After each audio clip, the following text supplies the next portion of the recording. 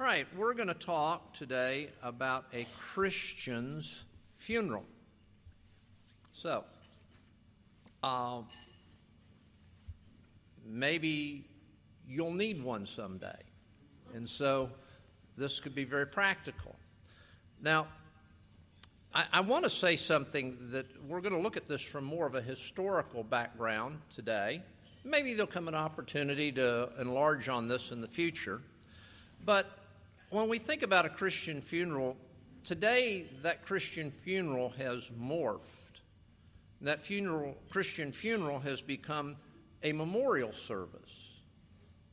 Or the Christian funeral has become a, quote, celebration of life.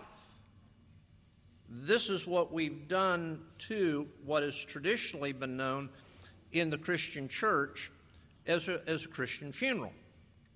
Now, I want to read from John chapter 19, verse 38, and this talks about the burial, and then in chapter 20, the resurrection of Jesus. So after Jesus' death, after these things, Joseph of Arimathea, who was a disciple of Jesus, but secretly for fear of the Jews, asked Pilate that he might take the body of Jesus. And Pilate gave him permission. So he came and took away his body.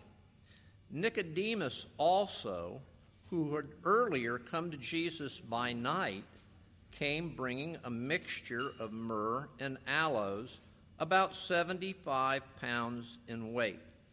So they took the body of Jesus and bound it in linen cloths and with spices, as was the burial custom of the Jews. Now in the place where he was crucified there was a garden, and in the garden a new tomb in which no one had yet been laid. So because of the Jewish day of preparation, since the tomb was close at hand, they laid Jesus there. Now on the first day of the week, Mary Magdalene came to the tomb early while it was still dark and saw that the stone had been taken away from the tomb. Now later on, you know how Peter and John come, and then later Jesus appears there to Mary Magdalene. And we have the whole witness and testimony of the bodily resurrection of the Lord, which basically began to change everything that people thought about funerals.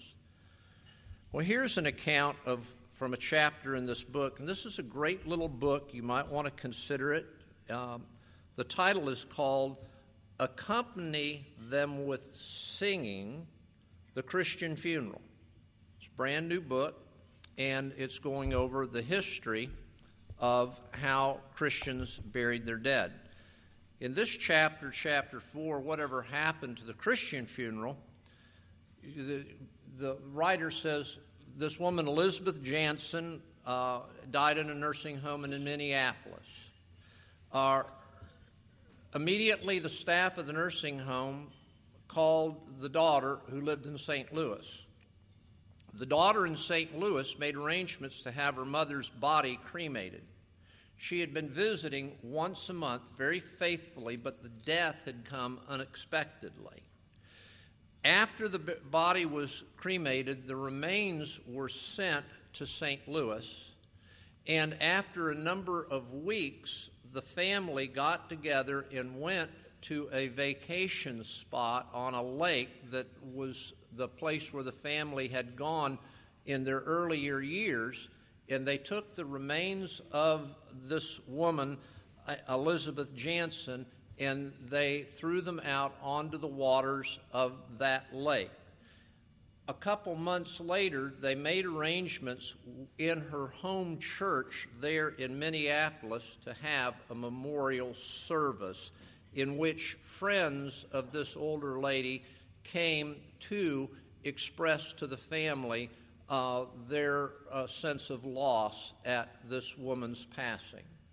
Now, in all honesty, if I was to ask for a show of hands, how many of you have experienced something that is similar to that, I think almost all of us would say yes, that's something that's not uncommon to our own experience.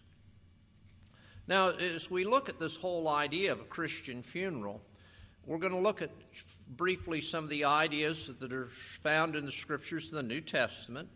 We want to consider what the Roman culture was doing at the time, want to consider what the Jewish culture was doing at the time, and finally consider what was the impact of Jesus' bodily resurrection, what was the impact of an open tomb, and then the influence of what was then understood to be Jesus' bodily resurrection and his bodily ascension into heaven and the prospect of his bodily return at the end of the age.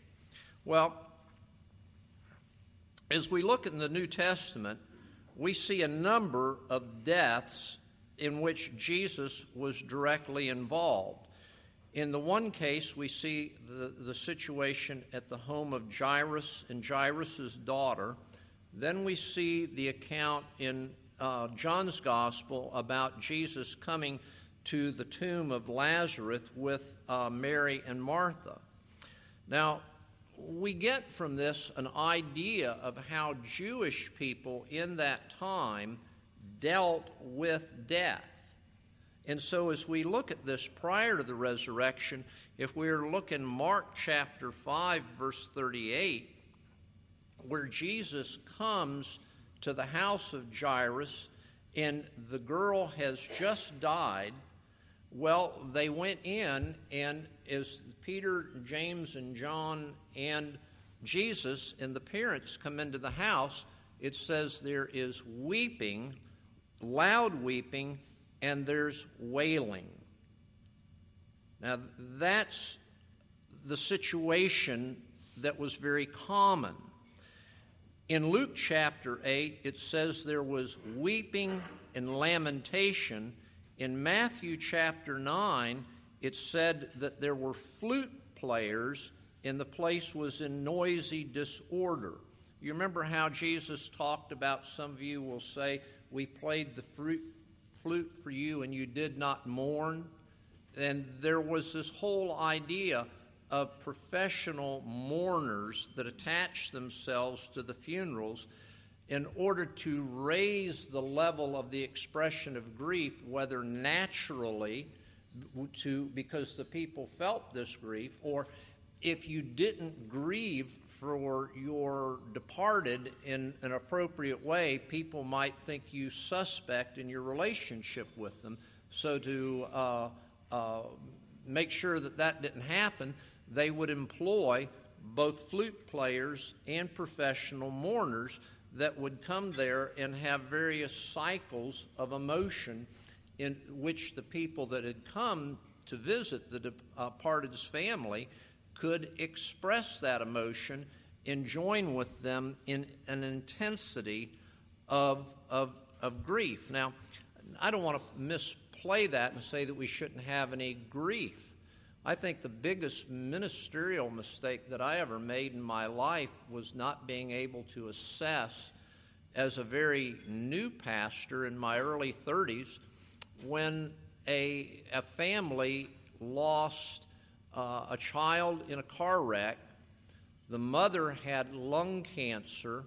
The father died 10 days later as the result of the car wreck. They had already buried one child when they had come to the community some 8 or 10 years previously. Just on the visit, they'd come to the community to take a job as a doctor in the community. And they were one was from Canada, one was from British Guyana, and they were Indians. They were part of a Presbyterian church. They had been raised Presbyterian. But the Oriental in them and the Oriental expression of grief was so much over my experience. In my context, I'd never seen anything like it. Funeral director says, you got to get this woman out of here. Well, I assisted him. It was a terrible mistake. I don't think she was grieving without hope, but she was deeply grieving in a way that I was totally unused to. So we're not saying that we should not have real senses of grief and mourning, but we should not grieve as those who have no hope. That's part of what we're seeing here in these passages about Jairus' daughter. We see something else in John chapter 11, verse 19 and verse 31, where you see that the whole sense of Lazarus, that Lazarus, as they prepared his body was wrapped like a mummy, and that he was placed into a tomb. The tomb had been closed, and from what best we can understand, he must have been buried very quickly after his death, because he says he'd been in the tomb 4 days already. Now, when we think of a lot of the expressions that we find in primarily the deaths that we see in the Old Testament and the deaths that we see in the gospel accounts, we have to come into a realization that their area of the world and their climate would be almost identical to what we experience here today in Macon.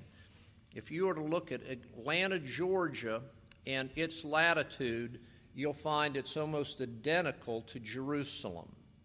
So the temperature ranges that we experience here, which can be quite intense in the summer, it would lead to a quick decay. They would bury the dead very quickly. Now, an interesting thing is when we come to the book of Acts. So what's happened by the time we come to the book of Acts? Jesus is resurrected. He's ascended. And everything's changed. Now, we don't get a great deal of deaths and burials as we move on in the New Testament, but we do have the one account in Acts chapter 9 of the woman Dorcas. You remember Tabitha, Dorcas? And this woman was just tremendously loved by, and we're told that she was a disciple, very clearly. But when you see this about her, there were other disciples that were there, women who were widows, people who were referred to as saints, probably some men and some women. And when she died, the first thing they did was they washed her body, they put on some kind of a garment, and they placed her in an upper room, probably the idea of a place that was cooler. And then because they had heard that Peter was in a town of close proximity, they went and got Peter. Isn't it interesting what these people are thinking? They're thinking, there's hope for this woman.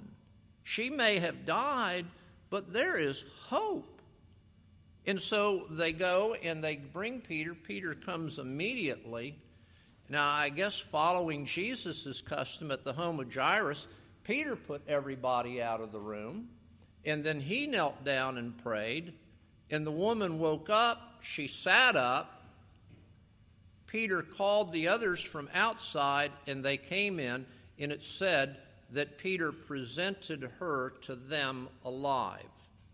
And so you begin to see here that there is something different.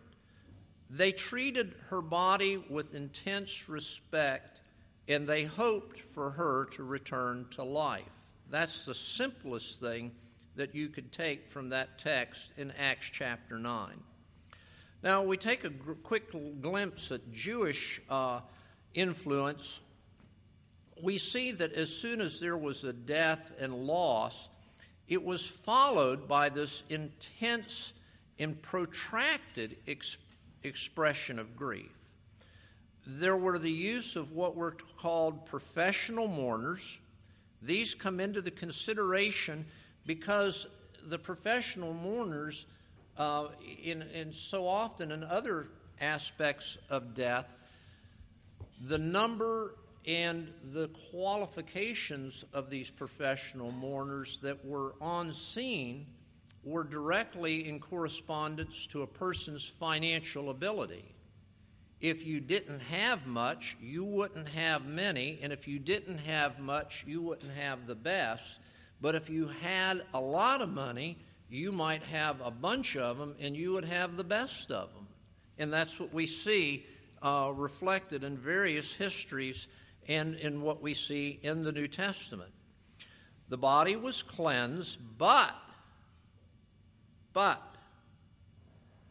because this was still in relationship to the Old Testament, whoever dealt with the body was considered ceremonially and ritually defiled and unclean, because that body was considered religiously and ceremonially defiled and unclean.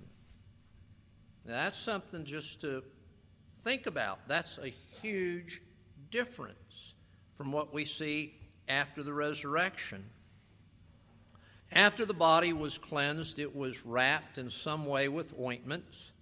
It was placed in the tomb. The tomb was closed. Now, I don't want to get into all the aspects that you could read about the protracted and the intense expressions of mourning, but it went on for a year. And in some cases, the oldest male that was attached to this family would have to every single day say the same synagogue prayer every single day for a year. This is an interesting aspect of things, that after a year, the oldest male was to go into the tomb.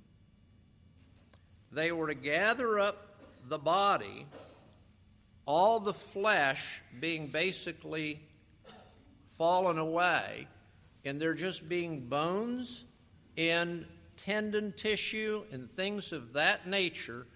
Then that part of this was put in another manner, and it was put in an ossuary. Now, you remember how Jesus talks about the Pharisees, and you remember what he called them? Whitewashed tombs. Remember that? The idea of whitewashed tombs was the ossuaries where these people were placed finally, and then these areas that where they were finally laid were whitewashed. Now, you might think it's out of respect. You know that, and I don't know if this continues on to today, but it used to be the history in Macon that the youth of the Jewish community would go to the cemetery every year, and they would wash every single Jewish headstone out there in Rose Hill community or cemetery. But that's just until recently. If it has completely been abandoned, it's only been recently that it's been abandoned. But the whitewashed tombs was the idea of this. It was a signal. This is a tomb. If you come too near to the tomb, because there's dead bones in here, you'll be ceremonially defiled. So stay away from the whitewashed tomb. That was the idea. You get the idea of the sense of the body, that the body is remaining in some way unclean, unfit, something to not be involved with. Well, those customs, a great many of them in other parts of the world where Jewish people live, continue to be practiced in identically the same ways that they were practiced during the time of Christ. Roman burial at this time was in a transition. Up until this particular area, the bulk of people who died in a Roman context were cremated. But because, we tend today to think, well, cremation is a real option, and what is the key reason we want to cremate today? Expense. Precisely. Expense. Well, the issue in that day is you didn't do it with gas, with forced air.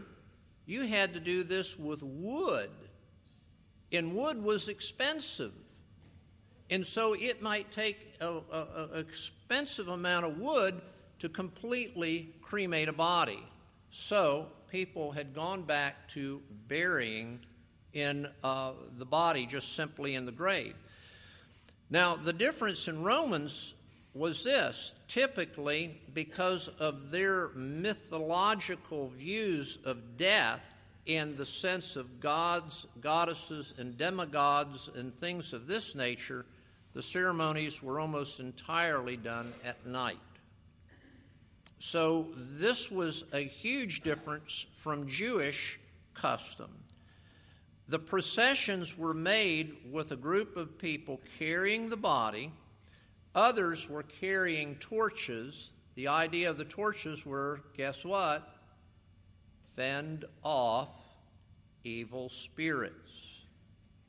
And then they would take this person, and where the financial ability was there, the mourners would be dressed in clothing of death. So 2 colors. Take a guess. One color is going to be, the other color is going to be red. And that's the way the Roman mourners went about. Again, depending on a person's financial status, they might not have any kind of a tombstone. They might have a modest tombstone, or they might have a monument. All of this. And there were very, whatever you want to call it, fatalistic. One tomb in Latin, it says this: I was not, so this is spelled out in Latin, I was not. I was. I am not. I don't care.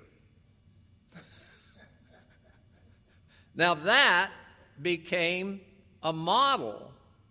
And so, again, because of expense, to have this chipped into a stone, the people had a shorthand of this, and they could just take 2 letters that, well, for was, it's just 1 letter.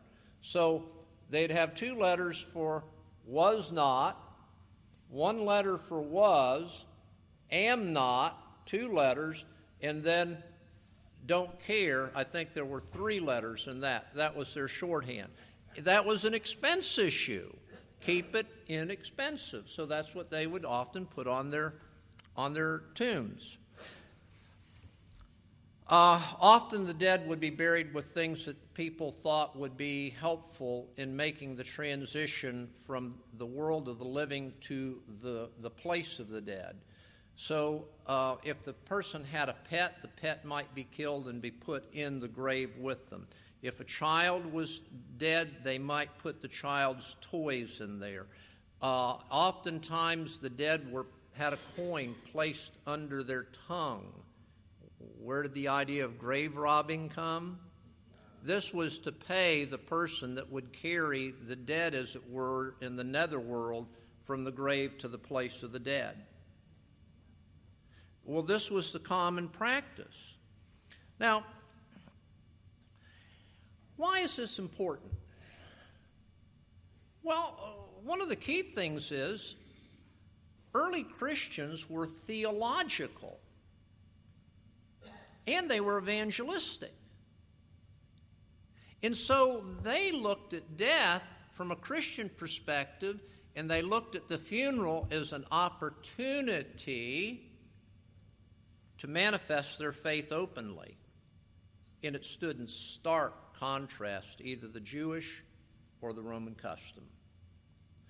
Now, because of the bodily resurrection of Jesus, because of his ascension, because of his promised return, because of the hope that we talk about in the Scripture of a bodily resurrection of the saints, this began to transform the thinking of Christians at the time of death. There are 3 simple divisions that I'll cover today. There's an enormous amount of material on this. But there would be the preparation of the body, there would be the procession to the tomb, and there would be the placement of the body in the tomb. Now, In relationship with the present preparation of the body, our Presbyterian denomination, again, if you were a part of any kind of something of the Southern Baptist Church or an independent church, and you've got old traditional roots primarily dating back to England, then you share with the Presbyterian Church the Confession of Faith and catechisms of the Presbyterian Church. And so one of the catechism questions, number 37, would be this: what benefits do believers receive at the time of their death? In the catechism, taking the testimony of the Scripture, said this: believers at the time of their death are made perfect in holiness, and their souls do immediately enter into the presence of the Lord. Good. We have a soul. When we die, as Jesus said to the thief on the cross, today, you with me in paradise. But it says of the body, but their bodies, and here's the key phrase, still being united to Christ. Now, why is it that we say that our bodies, even at our death, are still united to Christ? Where is Christ now? How is he at the right hand of God? No. Physically. His body is in heaven. Now, we call his bodily presence in heaven the earnest. Now, if you get into something into banking, it's not a guarantee, it's a guarantee. Slightly different word. But the idea means it is the absolute promise of a reality. And so when we die, our bodies are still united to Christ because Christ is bodily in heaven. And that's glorified but resurrected. And so this has influenced people long before the writers of the Catechism wrote this thing down in this manner. This is the way Christian people thought from the time of Paul on. Now, in 1 Thessalonians chapter 4, where Paul writes concerning those who have died, remember what he said, first thing? I would not have you grieve as the heathens grieve. So there is a key element. Did it say we should not grieve? No. But we shouldn't grieve like those who have no hope. And so we have hope, and because of that, well, that whole aspect of the way Christians grieved and didn't grieve became a witness to the people around them at the time of them experiencing loss. Like Jesus, like Dorcas, we know that the body was cared for with the utmost dignity. Now, in the past, there was always, whatever you want to call them, grave diggers. There were always people that were in the mortuary business, but to a great degree, a lot of the care of the body was done by the immediate family and the Christians in the community that took care of the body. Now, I won't go into all the details of what they do to a body that's not going to be embalmed, but it's very well recorded. But the body was taken care of with the utmost sense of dignity. The body was in some way clothed. Now, in certain parts of the world, the wrappings were used. In some parts of the world today, the wrappings continue to be used. In other places, a white baptismal type gown would be put on the person, and the person would be interred in that. Or, today, primarily proper clothing. And so Chips talked about his buddy that was a preacher that went to a town and forgot his suit and found somebody that had a funeral home. Oh yeah, we can help you out with a suit. No, the back wasn't cut out, smart Alec. That's what they did when they took a picture of us up at Parris Island. They put us in a uniform. There was no back in it. You just slid into it and slid out of it when they took our picture. That was it. It had no pockets. So the funeral garments that they had for men, you ain't got no need for no pockets. This is an extra expense. Cost money to put pockets in there. Don't need them, don't have them. What's the old phrase? Follow the money. It's all about the money, ma'am. All right. So the proper clothing. But there was no sense. Now catch this.